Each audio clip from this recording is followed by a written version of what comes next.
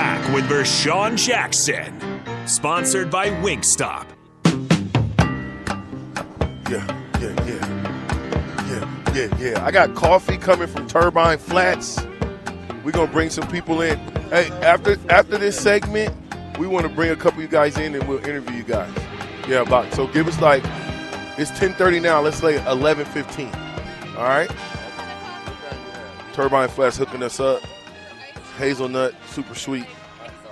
We are down here at PB8, the captain, the water cooler, happy hour live from the Lincoln Business Expo, Pinnacle Bank Arena. We're here from 10 to 2. Come by the 2022 Lincoln Business Expo at PBA from 10 a.m. to 3 p.m. today at Pinnacle Bank Arena. We are broadcasting from 10 to 2. Come by and register your business at our booth and have a chance at 30 free. Let me say that one more time. 30 free 30-second commercials. You had to clear that throat, huh? You had to let me clear my throat. It's a lot of people here, so come on down and show some love from Lincoln to all the small business companies down here. It's so many, man. I haven't even had a chance to walk around yet. I know. That's what I'm interested in, see what kind of food they got going on around this place. Yeah, you know I want some food, you know what I'm saying? You got some food? Oh, no, candy ain't going to get it for me. I need food. Local businesses are excited to show you what they are made of as a network and one of the region's largest trade shows. Admission is free, and don't forget the Craft Beer Tour plus a free Lincoln T-shirt. The captain is sponsored by Wingstop. Ticket Water Cooler is also sponsored by Wingstop. Happy Hour sponsored by Empire, Fencing, and Netting. Now, this guy you got coming today, but, hey, he'll fool you. Who? He'll fool you. Who? The guy we have on the show today. What's the guy? He's one of those guys that you look at and say, nah, you're not going to run me over. Well, shoot, when you get close to him. Who's the guy? Wow, like a Mack truck. Who's the guy? You know who the guy is. Without further ado, we want to bring in one-time national champ, former Tennessee Titan, all around great guy, father, son, and probably one of the strongest guys I know. I know, man. This is a Mack truck, boy. Thunder, Dan Alexander. What's up, brother? Nothing much. Thank you guys for having me on the show. What's up, Big Dan? Nothing much. Just running around. Dan? You there, Dan? Yeah, I'm here. Can you hear me? Yeah, we can hear you. You know who that is talking to you, the other guy? I can't. The voice has been too long. Yeah, it's number 43, Dan. There's only one number 43. Oh, good. He still don't know who you are. It's Terrell Farley, Dan. Yeah, but I wanted to say that, but it's one of those things where you don't want to put me on the spot. You always like to put somebody on the spot on your show, and then I'm afraid to make a mistake. Oh, stop it! Hey, Dan, we are not at practice. Hey, we can make all the mistakes we want to because we men. Mm-hmm. We are in our 40s. We are bound last to time make you had me on the show, you were asking me about some music that was on, and you're trying to, whether we knew it. And I knew it, but I said it hesitantly because I was afraid that you're trying to trick me. No. Listen, Dan, I'm not about the tricks anymore. I'm straightforward now. I don't want to get armed. Okay, you were a prankster back then. I know. That was just so we can, kill feisty time. Bully. Huh? Fake feisty bully kind of mix. Dan was our bully. A little. I was not bullying nobody. I was bullied. Was I a bully, Dan? You there, Dan? Was I a bully? No. I don't think you were a bully. I just made people tough. You like to tease the younger guys, but you weren't a bully. See? And neither was Terrell. You weren't a bully. You were quiet, but you weren't. At the time you weren't as approachable. I think as wrong twin, Dan. Dan, you talking about the wrong twin. You said quiet? When have you heard DJ quiet? Not quiet. Well, I mean, to me, we didn't talk like a ton, except on the field, Yeah. And I feel like you weren't somebody who was always trash talking. At least to me, you just brought it. Well, here's the deal.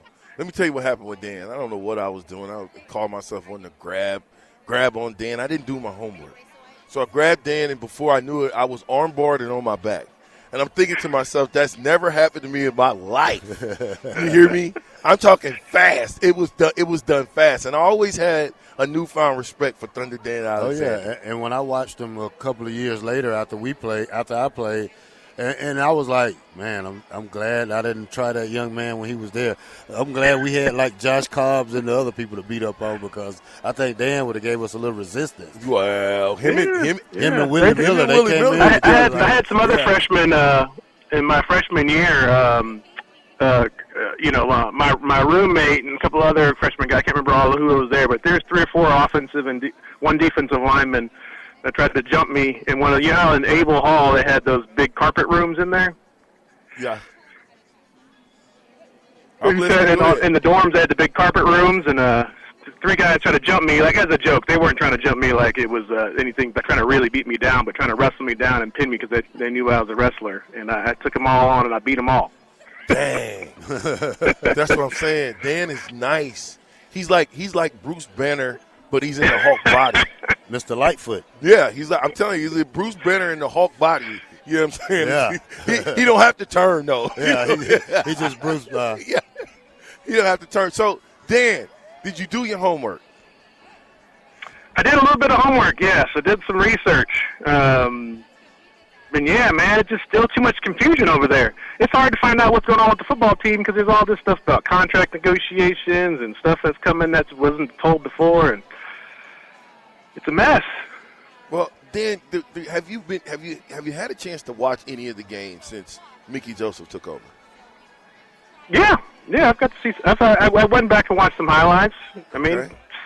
Looking good. Does it look like we're playing different?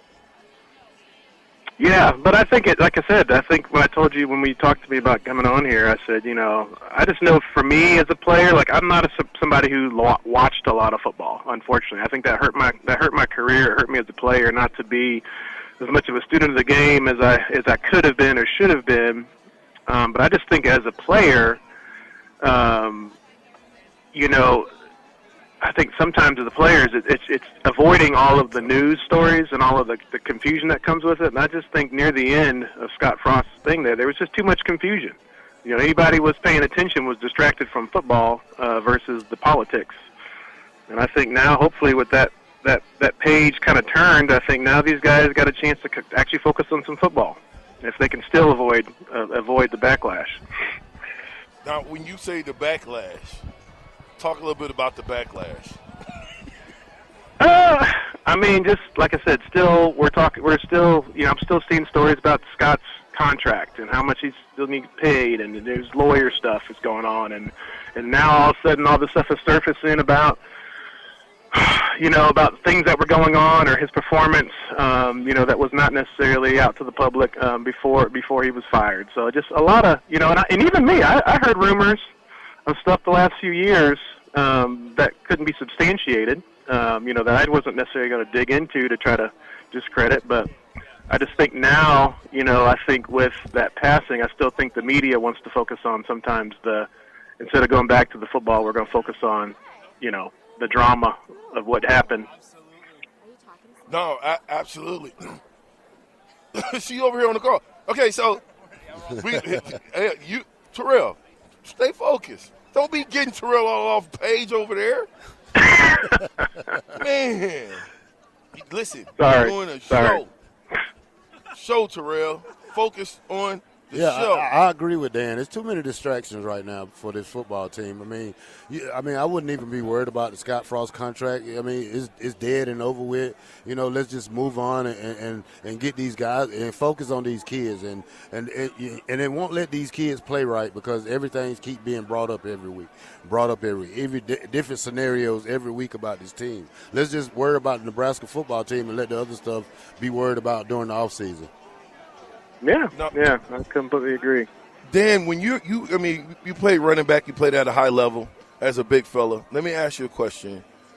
How many times to you is at what point do you get warmed up in a football game? At what carry point? Well, it depends on each game, and sometimes you come in wired and you're ready to to start off good. But I mean, I'd say typically in the pace of a game, you want at least 5 or 6 carries just to feel like you know what the defense is like and how the play's running. And so as far as how many carries in a perfect world would you have liked every game? 20. That's just average. See what I'm saying? Yeah, and then that's one back. That's an unselfish player right there because he wants his other teammates to get involved in it. And he know, like, we ran option football, so he know he wasn't going to be able to get 30 straight or 10, yeah. 5, because the quarterback's going to keep it sometimes. So, I like the way Dan's talk. I've been liking Dan since he first came in. He was very, you could tell he was different from some players because he had more respect for people than other players had. Like Dan was willing to speak to you, and that was one thing that was good because, if you don't say nothing and you players there think you're kind of stuck up, you can't talk to us or something. But Dan was a great teammate. Yeah. Did y'all ever have any clashes in practice? No, I don't think so. No. None, Dan? He wasn't one of the ones that sometimes had disagreements with. Like I said, that's why I said I didn't say quiet as in you were a quiet person, but like our relationship was quiet. There was no drama there. There was no right. He was more of an inside bruiser. He wouldn't. They'll do inside runs with him, but they don't run like the outside run. Josh Cobbs or something like that. Well, but I'm saying with Thunder Dan, me and I'll tell you the truth, dog. I didn't want Thunder Dan. I know you didn't. Yeah, I know you didn't. 250 against 200. I'm cool against that. That's an L. Thunder Dan, listen. Hey Dan, at what point did you say on scout team, I ain't taking no more junk off these dudes? I think that was probably pretty. I mean, I was probably our freshman year. I was always like, I felt like, and me and Willie were, we and Willie Miller were roommates. The second half of my freshman year, I moved out of the dorms halfway through, and roomed in with Willie and another friend of his, Dusty. And I think, we were still competing as fullbacks to a certain degree.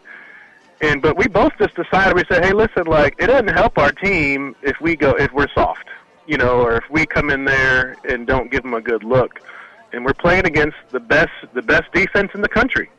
We can't slack. We can't come soft. And we looked at it as a challenge to ourselves to, hey, we'll get better the harder we try to go against these guys. And at the end of the day, we're going to give them a look that's going to get them ready for game day.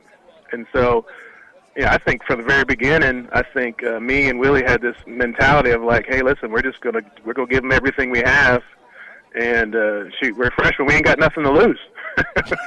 See, that's the mentality. That's what I'm talking about. I was on scout team for 2 years. I don't know how long you were on scout team, Dan, but I was on it for 2 years. And when you have that mentality, you have nothing to lose. This is our game day. We have fun. Scout team was enjoyable. Getting beat up after, after you understood what it took, wasn't bad. But that was more of a one-gang style that beats people up after the play. That was more the D lineman. We just wanted to play. Now, the back seven didn't do stuff like that. They'll hit you. Whoa, I didn't mean beat up literally. I mean beat up on the I mean beat up on the football field. Yeah, you know what it takes to be you know what it takes to go against Christian and Jason there. I know, but I'm saying I only been beat up once at Nebraska, and that was by Christian Peter. Yeah, but I've had many fights. Phil Ellis, me and him would go at it. Penland, me and him would go at it. Jared Thomas, me and him would go at it. It's funny. All three of those dudes that I named, we're still close to this day. Yeah, that's how they played. They played that rough way. You know what I'm saying? They made me play rough during the game. I didn't play rough at practice. It was a difference between playing rough in the game and rough in practice. I wasn't with the roughness at practice because I was trying to get my reps down and get the game completed, like make sure I knew what I was doing. So I didn't have a chance to fight anybody. Hey, neither. Hey, listen, Dan. I didn't actually physically fight anybody, but you know what? We gave him a good look. Well, that's the key is giving out the looks so that our team can go out and play well because, a lot of times people don't understand how important the scout team players are to the grand scheme of a football team. But I'm here to tell you, you're only good as your scout team. You're only good as a team that can give you a look of what is to come for next week. Illinois is going to be completely different than Purdue. So you got to have the guys to give them the look so that they know exactly what's coming on. If they run slants, you want a guy that can run a slant. Hey, we are at PBA. It's the captain I'm with. The black shirt. And I'm with Big Thunder Dan Alexander. Dan, hang on. We're going to pay some bills. We'll be right back. PBA.